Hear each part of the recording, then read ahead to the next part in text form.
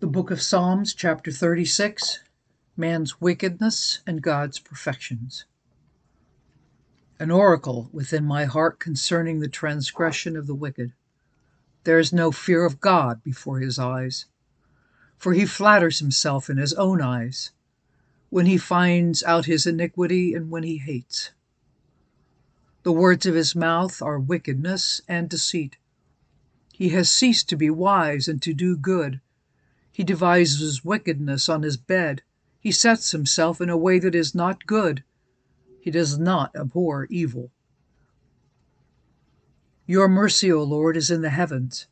Your faithfulness reaches to the clouds. Your righteousness is like the great mountains. Your judgments are a great deep. O Lord, you preserve man and beast. How precious is your loving kindness, O God. Therefore the children of men put their trust under the shadow of your wings.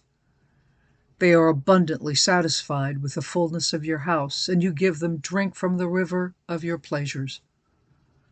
For with you is the fountain of life.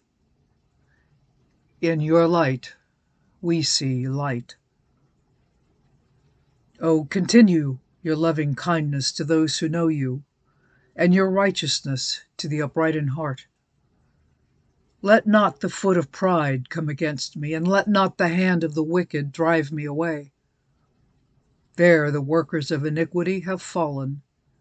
They have been cast down and are not able to rise.